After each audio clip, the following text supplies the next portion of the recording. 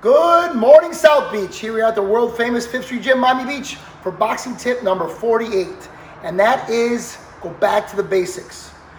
Champions are the ones that do the basics the best. They're not coming up with a secret punch or a secret move. It's about quality over quantity.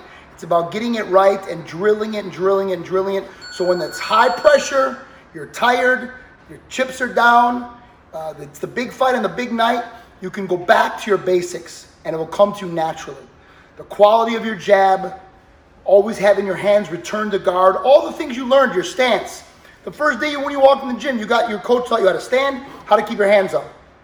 That is just as important as anything else you're ever going to do. Getting those basics down pat and refining those basics, going back to them, even as a contender, even as a national champion, even as a world champion.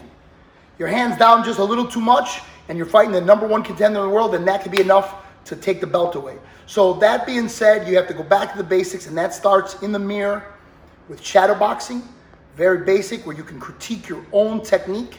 You know at that point what you should be doing and what you shouldn't be doing. You know your hand placement should be. You know what a snap is in a punch. You know where your elbow should be. You know where your stance and your balance. All those very fundamental things need to be worked on, and worked on some more. You need someone, a coach, to remind you, to stay on top of you, to drill those under high pressure situations. And that is my boxing tip of the week. I am the greatest.